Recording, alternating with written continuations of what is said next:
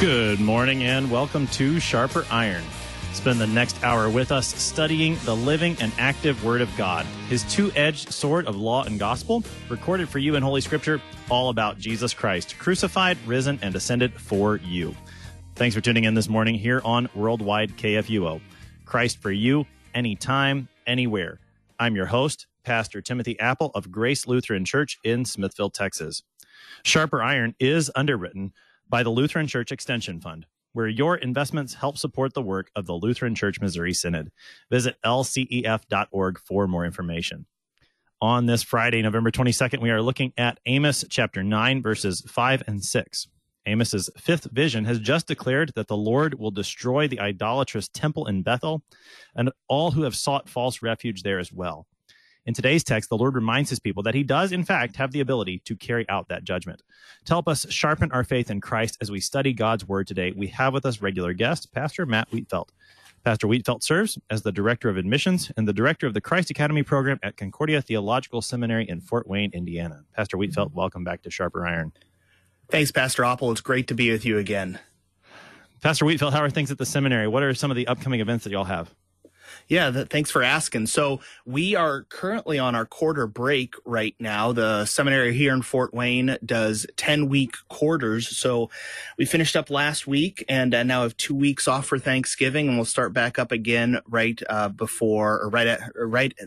Monday right after Advent starts.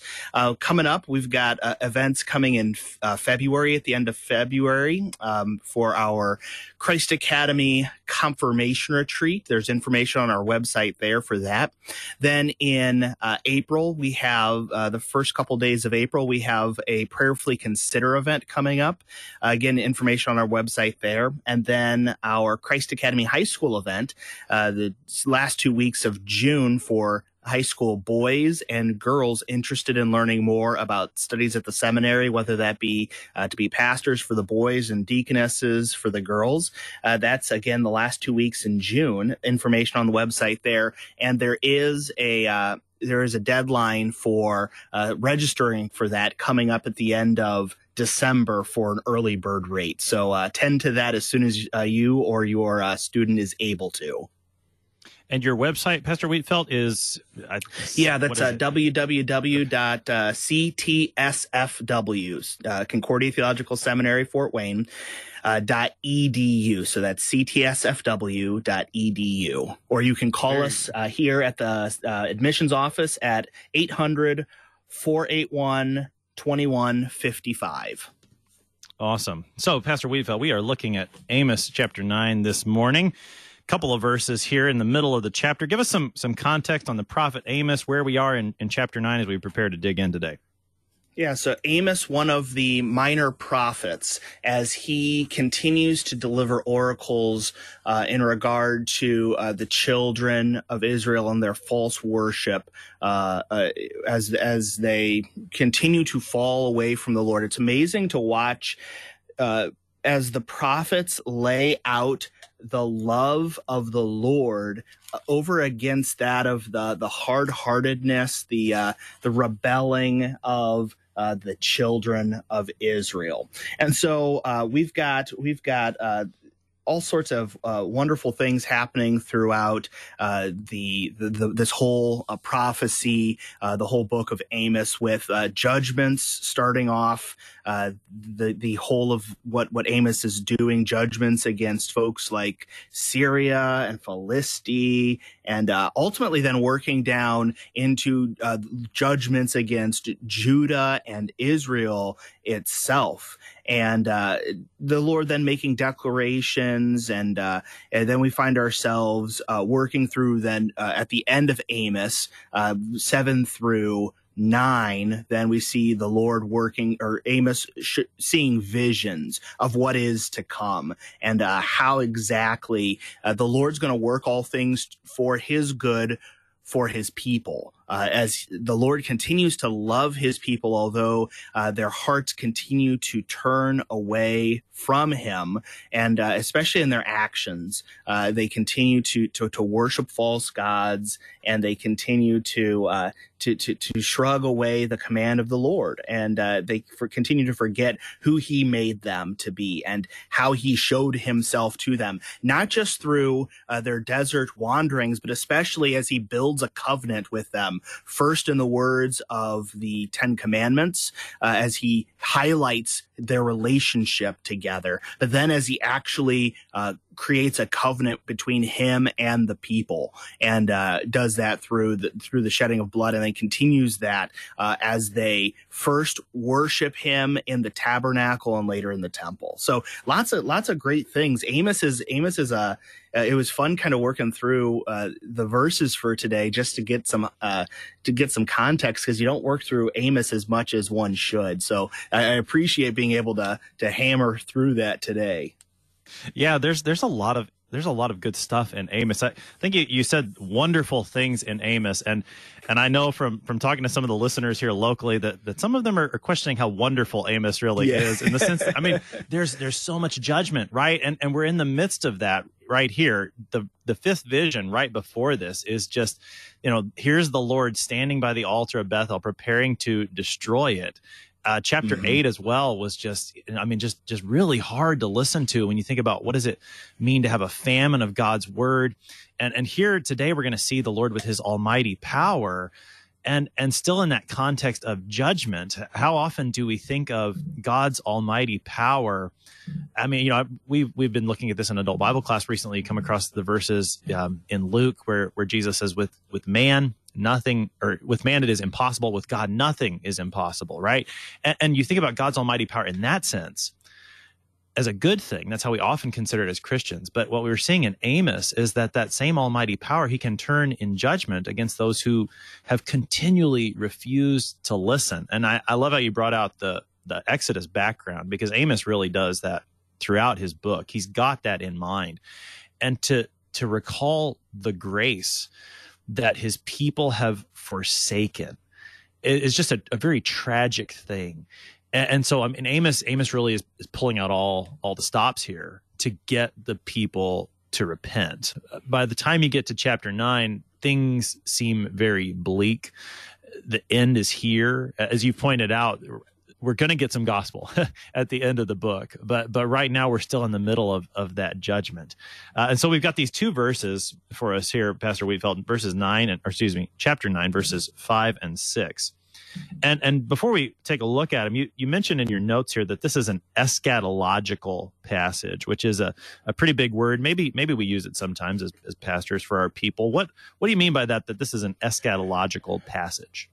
Yeah, so when we talk about eschatology, we're talking about the end times and how the Lord, through the text, but also in the person of his Son, Jesus, prepares us for the end times. We know that this world cannot continue, because even in the fall, the whole of the world falls. And so the Lord promises to bring all things into newness and into to create all things new. And so as we kind of press forward with that as a frame of reference, we know that the Lord will make all things new, but we still live in a time in between the ascension of Jesus and a time when the Lord is going to come again. We've got that as a promise as well, that the Lord is going to come again, and he's going to make division between those who believe and those who don't believe, and they go to their own places. And in that, there's great comfort knowing that it is Christ who is the one who is going to stand before us as the Lord makes his judgment, that the works, our own works, are not what the Lord sees, but the Lord sees the works of his Son for us and on our behalf. And so as Christians, we also realize that we live in a time period where the fullness of what the Lord has given to us in his death and resurrection is ours. But we have not seen it in its completest form. That is, he hasn't made all things new. And so that way, in that way, we live in a time that is now, but not yet. A time that the Lord has given all things to us in the forgiveness of our sins and the promise of everlasting life. But that promise hasn't met its full fruition, and it will meet its full fruition on the last day when the Lord comes again. And so where Jesus' death on the cross and his resurrection for us is ours, we see we don't have that completeness.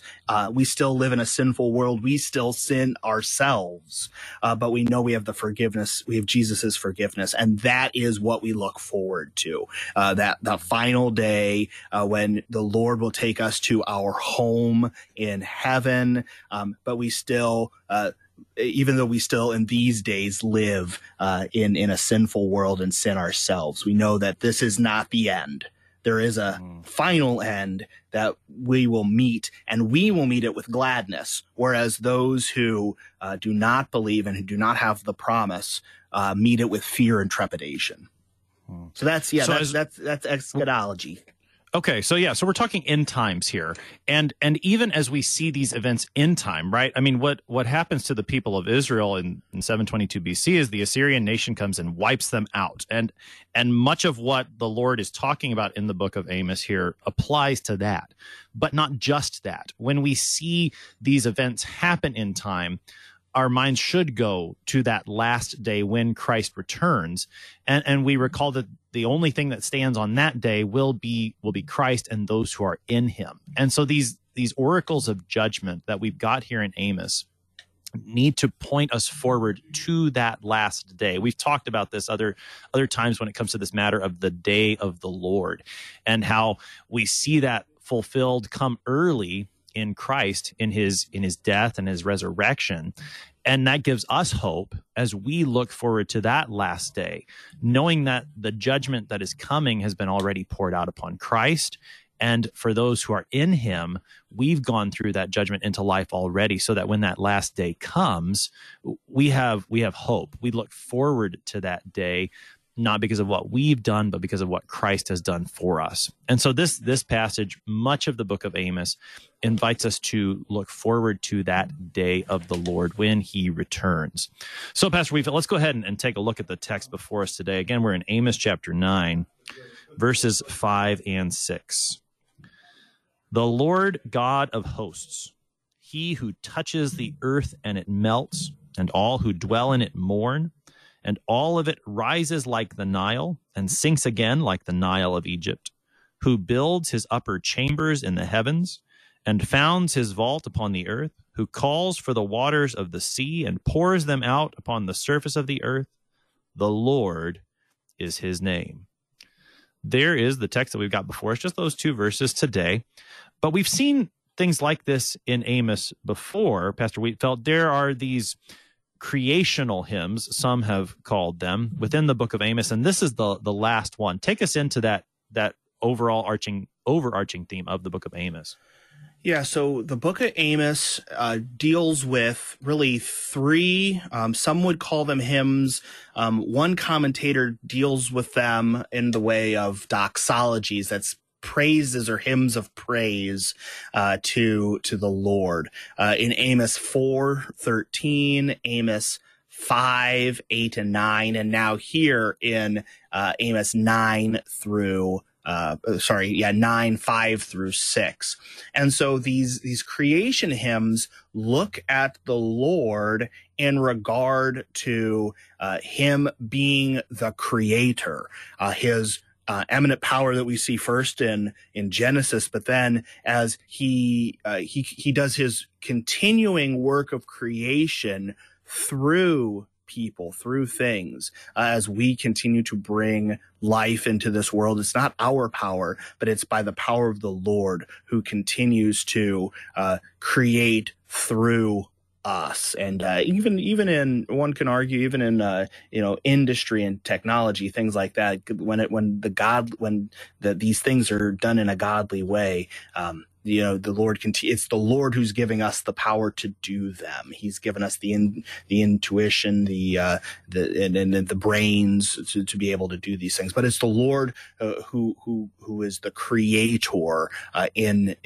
these hymns, and it shows his creative power and how he is the one who is ultimately the creator of all things and the one who sustains all things as well. And the twist in this one is that it also, as he is the one who has brought life into this world, he is also the one who is able to bring life out of this world, in his righteousness and his justice, that he is able to also show his destructive power. So when we go through the text and we see the rising of the melting of the earth, in his touching of it, and the rising of the Nile, and things like that, we see, in that creative power, there's also a power to enact justice on the evil things of this world, and in that it's destructive, and in order to right the wrongs of this world, and to show not just his power in the sense of I'm bigger than you, but his loving kindness in his power. That is, I do this for your good, to show you who is your God, and to call you, as in all people, to be my holy people. And so the couple things in regard to how these hymns work together are both in it, as the Lord shows us his creative power, he's also showing us that he is powerful over all things. One of the things I think you're bringing out here that I'd like to dig a little bit into is that this matter of the Lord's destructive power, which I think scares us, and rightly so. But I think what I'm hearing you saying is that when the Lord exercises this destructive power, he's still doing it for his purposes of justice and righteousness. Those have been two big terms for the prophet Amos, and indeed for the whole Old Testament. So can you dig into that a little bit more, Pastor Wheatfeld, how the Lord's destructive power, or the Lord's punishment, you might say, is still working for righteous and justice? How does that work? Yeah, so when the Lord acts according to righteousness and justice, the Lord is ultimately the only one who can truly be righteous, or make the judgment on what is righteous. And he is the only one that can truly be just and make judgment on what is just. We make our basis, our decision on righteousness and justice based off of him and our experiencing him through the Holy Scripture, through experience in this world. And so when he acts, he weighs out what exactly is righteousness and what is justice. And in many times, the righteousness is simply declaring what is good in the sight of the Lord. Justice is the making of good, and weighing out good versus evil, and allowing for that good to continue to flourish, and punishing then the evil in its place. And so the Lord is the only one that really can make those things known, and we know those through him. And so as he continues to share with us that through these texts, I mean, they should give us some bit of trepidation, because we know who we are. We know that we're sinners, and in our own way, and if we were to be left to our own devices, we would choose only to sin and to be part of sin.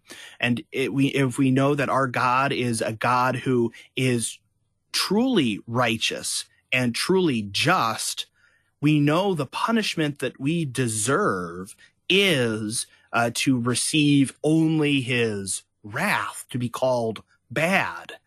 But thanks be to God that through Christ Jesus, we don't experience God's righteousness and justice against us.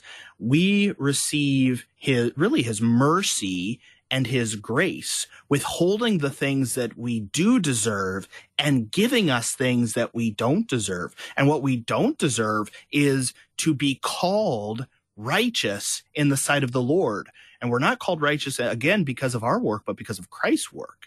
And we are not, we should not be called just, but that is exactly what we are called because of the work of Jesus. And so it's this great dichotomy between the two that, what are the things that we deserve? We deserve wrath and judgment, but we get mercy and grace. We get to be called righteous and the sons of righteousness, and we are called just because the justifier is Jesus, and that might be it is exactly what he gives to us. So it's those are some thoughts in regard to the righteousness and the justice of our Lord and how he shows them and shares them with us. Right. So that for the Lord to be righteous and just means that he must punish unrighteousness and injustice. He must punish evil. Those things go together. And so when we hear him talk like this, we shouldn't be surprised to see him punishing evil and injustice and unrighteousness and idolatry, all of the things that he's been talking to his people about through the book of Amos. We shouldn't be surprised at that. And you're exactly right that what should fill us with a bit of trepidation is the fact that we recognize that on our own we are unrighteous, we are evil, we are sinners. And so we know what God should rightly do to us. The great news is that he pours that wrath, that punishment out upon his son Jesus. All of this that we're going to see today, this touching the earth and it melting, and the power of God to punish evil, that's going to be poured out upon his son on the cross, so that you and I and all who are in him are actually called just and righteous according to the Lord's word, and because he speaks it, it is so. And I mean, it's just so that punishment, that justice of the Lord to end evil, we don't need to be afraid of it in the sense that we should avoid it or try to deny that it's there. We need to recognize that it's true and then find refuge in Christ alone, because that's where the justice of God has been poured out, not upon us, but upon someone else in our place. And in that way, this talk of God as one who punishes the destructive power of God becomes something that we ultimately need, because we need God to defeat the evil inside of us. We need him to defeat our sin, because we can't do it. And if left to our own devices, we would just be lost in condemnation forever. Further comments, Pastor Weeville? Yeah, absolutely. If we were left to our own devices, we would just live in the cycle and the circle of sin, and it would repeat and repeat and repeat and repeat and repeat.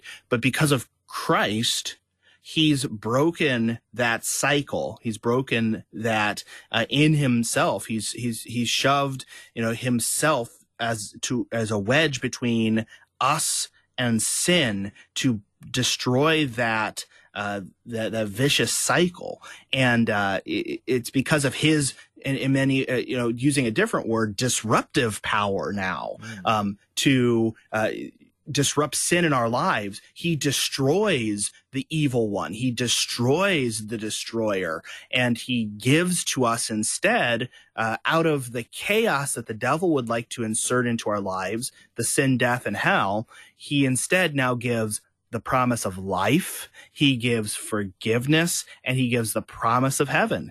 He gives the things that are his to us. So his destructive power breaks the cycle, the circle of sin, and his disruptive power, and he now enters, he invades, in a sense, our world. And I can talk more about that as we get into kind of at the end with some end times eschatological stuff. That sounds great, Pastor Wheatfeld. We'll pick those themes up on the other side of the break. You're listening to Sharper Iron here on Worldwide KFUO, looking at Amos chapter 9, verses 5 through 6 this morning. We're going to take a short break right now, but we will be right back. Please stick around.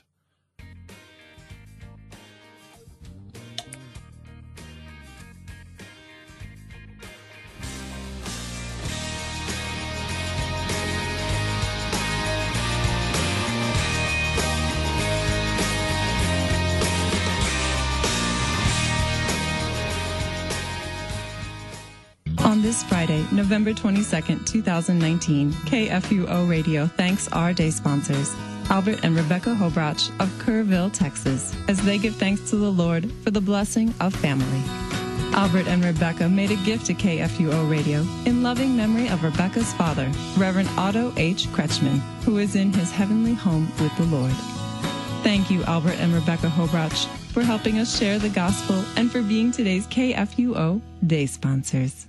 The Lutheran Church Missouri Synod, on behalf of Concordia Plan Services, Lutheran Housing Support Corporation, Concordia University System, Lutheran Church Extension Fund, the LCMS Foundation, and Corporate Synod, daily reaches out to our members and partners, working together to support our local, global, and international ministries, church workers, and LCMS initiatives at large to carry the mission forward and to serve each other in love. Opportunities to serve, lcms.org/careers. What's the value of memorizing hymns?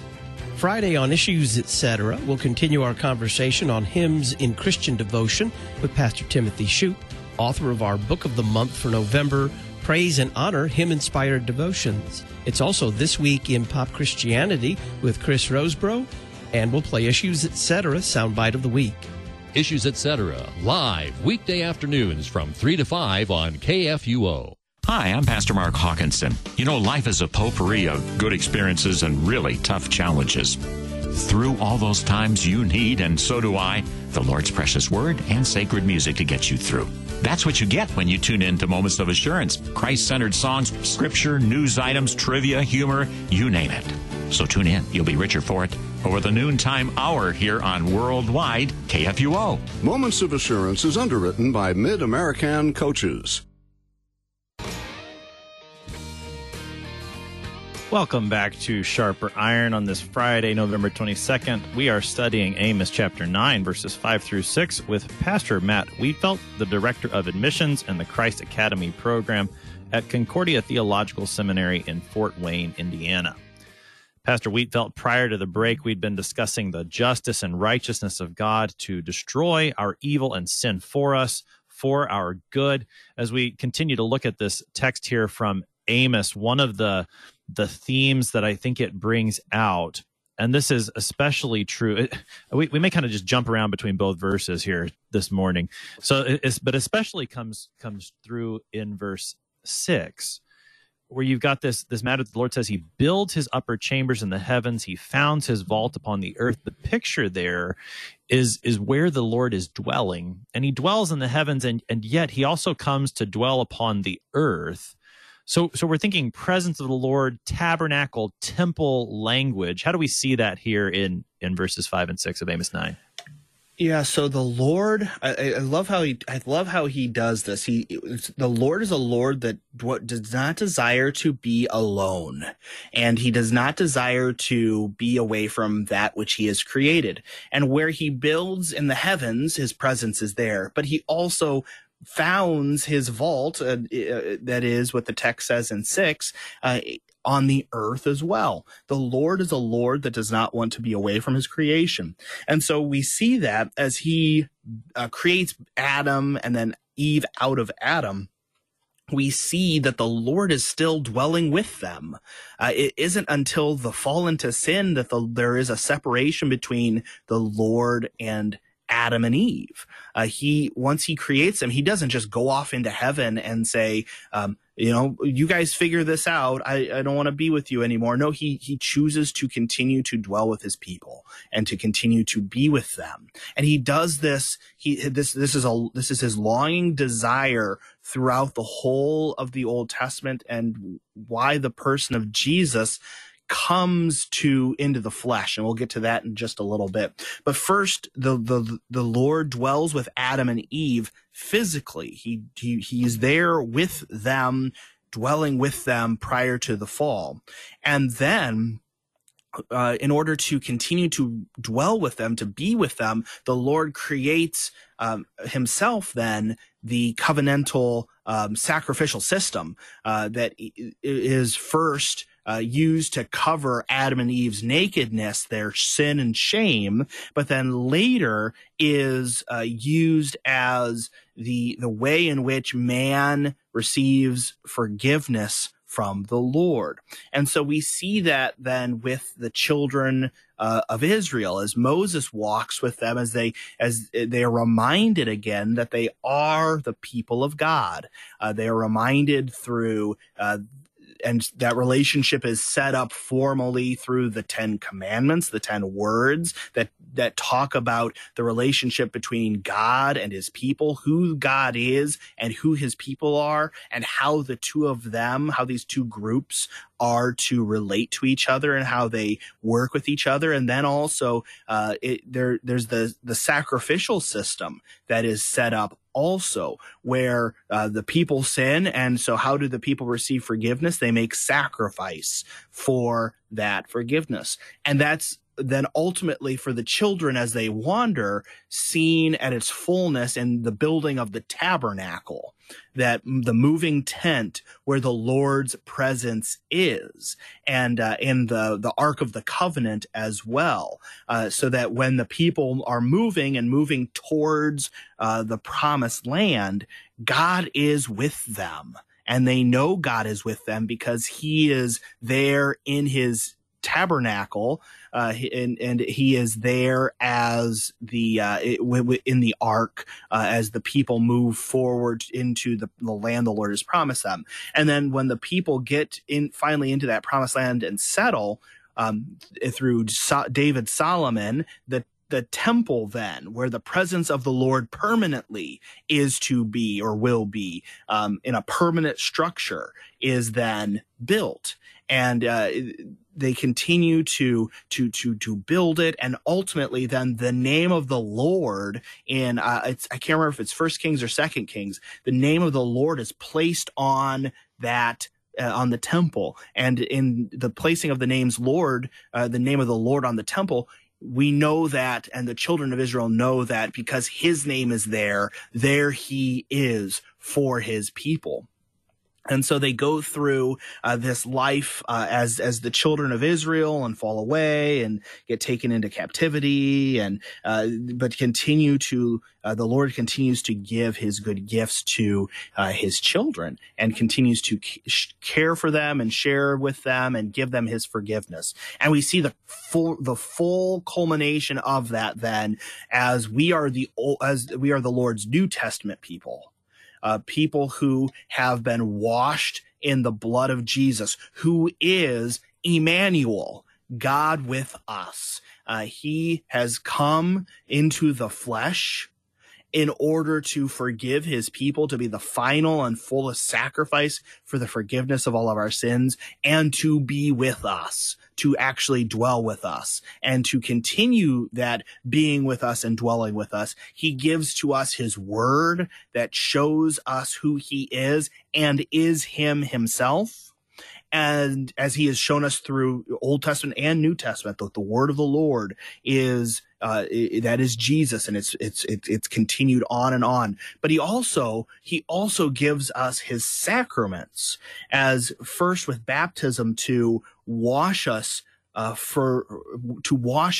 and to make us his children.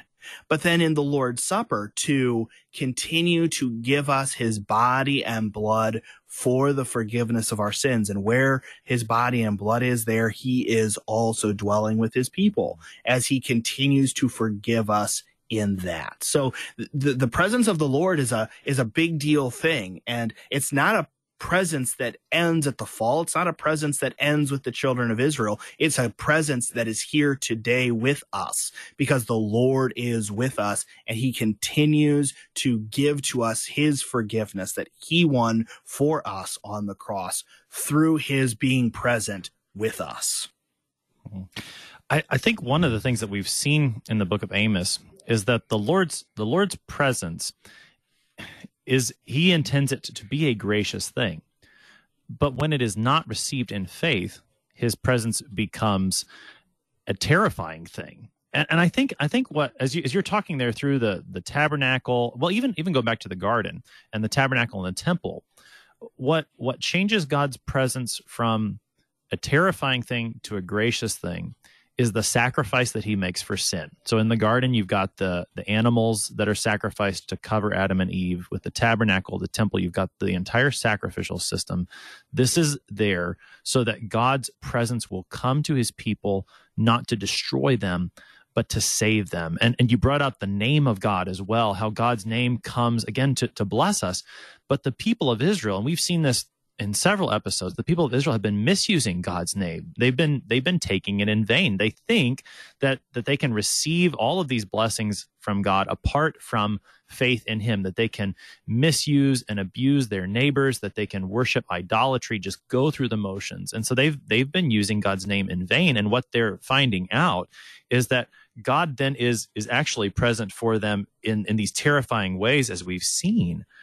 But that's not what God desires. God desires to be present, to dwell among us for our benefit, for our good. And that can only happen when we receive that sacrifice that he's made. And for you and me today, that comes through his son, Jesus Christ, who made that once for all sacrifice for sin on the cross and now delivers the fruits of that sacrifice to us in word and in sacrament. As you said, he puts his name on us for blessing in holy baptism. He gives us the fruit of that sacrifice, his own body and blood, now in the Holy Supper. And so, I mean, to see these themes carry through Amos and then into the present is just wonderful. To see how God dwells with us. He desires that to be for our good. That's what he's constantly working toward in the Old Testament. That's what he's still working towards for us today. And as you pointed out for us already, we need to think too, when he brings it to its full completion, where faith becomes sight, when we dwell with him forever on the last day and thereafter in the eternal day. So Pastor Wiedfeld, but just to keep us, feel free to comment on that if you want more, but also to keep us moving. Another, because I want to make sure we get to all that you got here, because there's a lot of good stuff. Another of the themes that we see here in these two verses is, and this doesn't surprise us, I think, is this idea of water comes up again, and particularly its destructive power, but also, as we think, I mean, we've been talking about baptism, so there's also a saving power. How do we see the theme of water come up in these verses, and what do we do with that scripturally? Absolutely. So in regard to water, there's a water motif throughout the whole of Scripture, that water is something that is used over and over and over again in both ways of the gospel that is saving, but there's also and I think even going back to that kind of like presence of the Lord, there's a law way of it too, whereas we as his people receive the gospel way of, whether it be his presence or the law, or sorry, the presence or water, whereas the world sees only the destructive power, the law side of both his presence and his and water through as it is received. So I mean, you think of different things in regard to water motifs in Scripture. You think of Noah's Ark, where the Lord, Noah and his family, 8 souls in all, are saved. They've received what the Lord gives in his word, in his promise, as gospel, whereas the rest of the world receives it as law. They're drowned. They were literally killed with the destructive power of water. And this, you think of the Nile River. We will have that here in a little bit as well. But in the Exodus, all of the different things that are happening to the Egyptians are happening in many ways via the Nile River, which is for them their lifeblood, and for them where their gods give them gifts, but the Lord changes changes what they perceive as gift, and what they believe their gods are giving, and he gives them according to the law in the plagues. He takes what is what they had thought was a good thing, and he turns it against them, to and including using some of the different ideas that they have for their gods, whether it be frogs or locusts or what have you, using them against them. It's really if you dive it deeper into the meanings behind each of the plagues in regard to the gods of Egypt, it's kind of fascinating how the Lord kills their idolatry in that, or uses their idolatry against them. But to different kind of themes here in Amos, we see in verse 5 where the Lord touches the earth and it melts in the way this kind of melting motif is used. Melting word is used in the water motif, oftentimes in regard to, I think in the way of the gospel, melting the hard-heartedness of people, melting the heart, that is, taking unfaith and turning it into faith. Whereas in the way of the law, the Psalms use this, I think even looking eschatologically, looking to the end times where the Lord melts the earth, or melts different things of the earth in the way of the law, that is, destroys them. Whereas when he melts the heart of individuals, he's not destroying them. He might be destroying the sin in them, but he is truly giving life and giving hope and giving salvation. The same goes with the Nile. He used the Nile against the Egyptians, but he uses it for the children of Israel. And I just think that's absolutely brilliant. I talked more about it just earlier. And then again in 6, he uses for the phrase "who calls from the waters of the sea," and how he calls us from the waters, or through the waters, in baptism, and continues to give his life and his salvation through water. So in that way, that power is not destructive. That way, the power of water is salvific, and it gives salvation to those who believe and trust in his promises.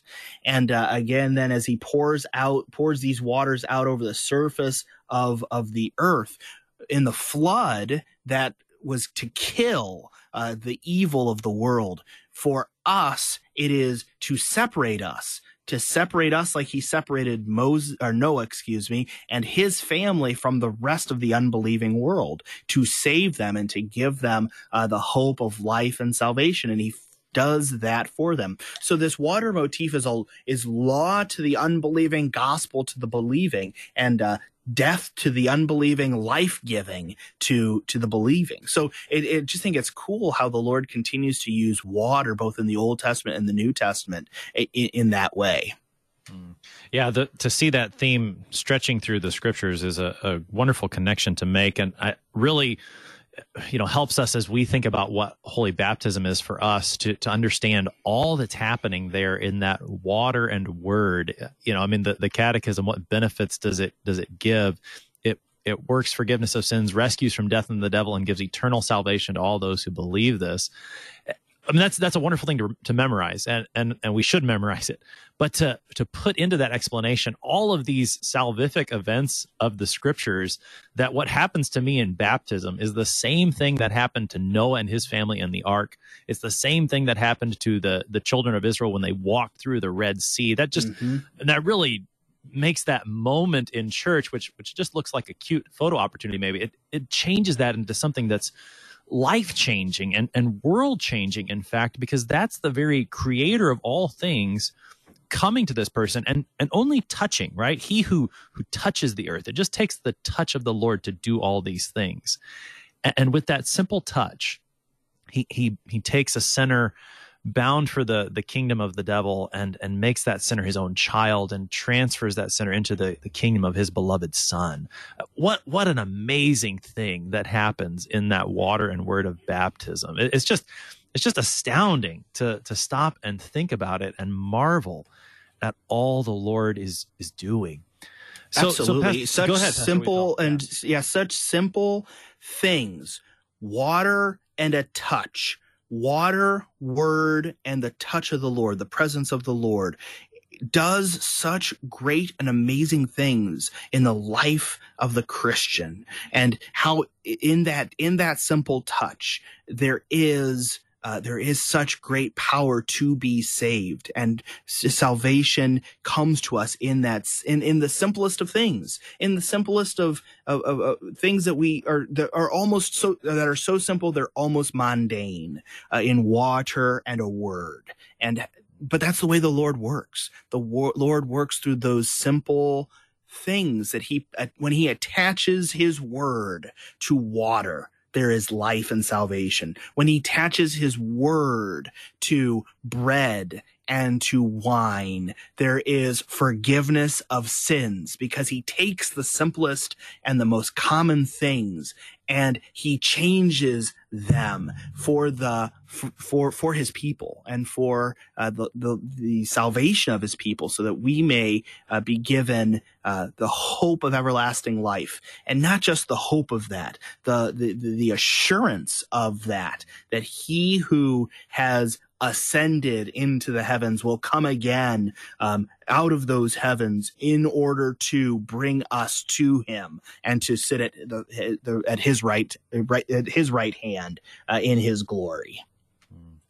Pastor Wheatfeld, at the beginning of the program, we were talking about the end times, and you mentioned there was more that we can talk about there. And as we kind of bring the program full circle this morning, help us again to think about the end of the church year and the end of all times, the last day, the eternal day that awaits us as Christians as we think about this text from Amos 9. Yeah, so as we come to the end of another church year, I love these last Sundays of the church year from really when we observed All Saints on the 3rd, or most congregations could have observed All Saints on the 3rd. These last 3 Sundays, the 10th, 17th, and now this coming Sunday and the 24th, with the last Sunday of the church year. It's a great time to examine, what does the end of the church year reflect? It reflects the end of all time. So this Sunday, you might hear the wise and foolish virgins reading, and you might sing the hymn "Wake, awake, for night is flying." These prepare us; they get us focused and get us thinking not just about the end of another church year. We don't celebrate the end of the church year as we celebrate the end of a year, where we see a ball drop, count down to the end, and look forward to the new, as if all things are going to be new.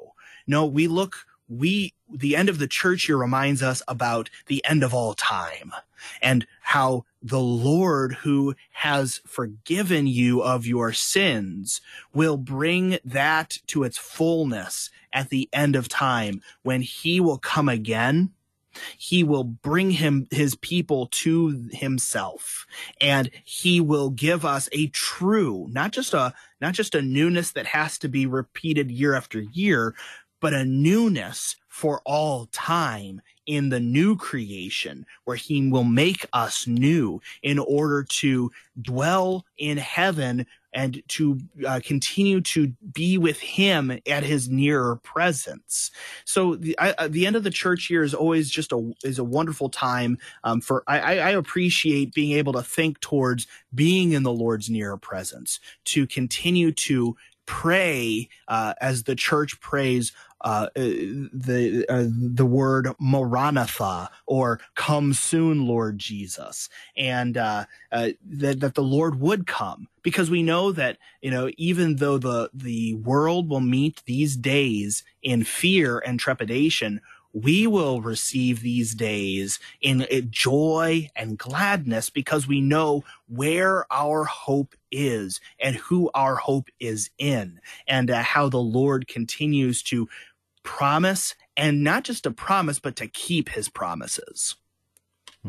So, Pastor Wheatfield, with about 3 minutes left here on the morning, then, with all those thoughts of the end of the church here, how does this text from Amos, and really the whole book of Amos, assist us in that task of awaiting our Lord to come and praying, "Come, Lord Jesus"? The Lord is a Lord who wishes to be present with his people. And he is in creation, he is present with his people as he in Adam and Eve, as he first creates them in order to give them life, but not life that is a self-serving life, a life that is in service to the Lord and in service to each other. And in the fall to sin, the Lord's desire is to continue to be with his people. And he does that through the course of history as he continues to help them and to forgive them of their sins. And so the Lord's goal ultimately is in the reconciliation, the righting of wrongs, the removing of the wedge between God and humanity, that is sin. And so in that he chooses to forgive us and to give us life and salvation in that. And our prayer is that the Lord, who continues to give to us life and salvation, would also reconcile us. He uses the means of his presence in the tabernacle, in the temple, and that ultimately comes then in the person of Jesus Christ, who forgives us, who gives us life, who gives us salvation, and who ultimately brings us into the nearer presence of the Lord on that last day, which we in these last Sundays of the church year now are preparing ourselves for, and in a way preparing ourselves for Advent too, as we look forward to a new church year where we continue to prepare ourselves for the coming of Jesus at Christmas. So the life of the Christian is a life of preparation. It's a life of preparation waiting for the end days. It's a life of preparation as we share the good news of the Lord with all people and with those who are with us here in this place, but then also throughout the world. So the life of the Christian is the life of preparation. And we prepare ourselves and we prepare others for the coming of the Lord at that last day. Pastor Matt Wheatfield is the Director of Admissions and the Director of the Christ Academy program at Concordia Theological Seminary in Fort Wayne, Indiana, helping us this morning with Amos chapter 9, verses 5 through 6. Pastor Wheatfield, thank you for your time today. Hey, thank you. It's been a pleasure chatting through Amos 9. The Lord is the creator of all things. He holds all power. He works righteousness and justice, which means that he also punishes evil. And we need him to do that for us. We cannot fight the sin that exists within us or the evil that would attack us. So the Lord does that for us. He punishes evil and sin in his Son, Jesus Christ, who took our sins upon himself and now gives us the victory as we are baptized into him, as we receive his body and blood in Holy Communion. That is what prepares us for that last day, even as we pray right now, "Come, Lord Jesus, come quickly." I'm your host here on Sharper Iron, Pastor Timothy Apple of Grace Lutheran Church in Smithville, Texas. Thanks for spending the morning with us. Talk to you again next week.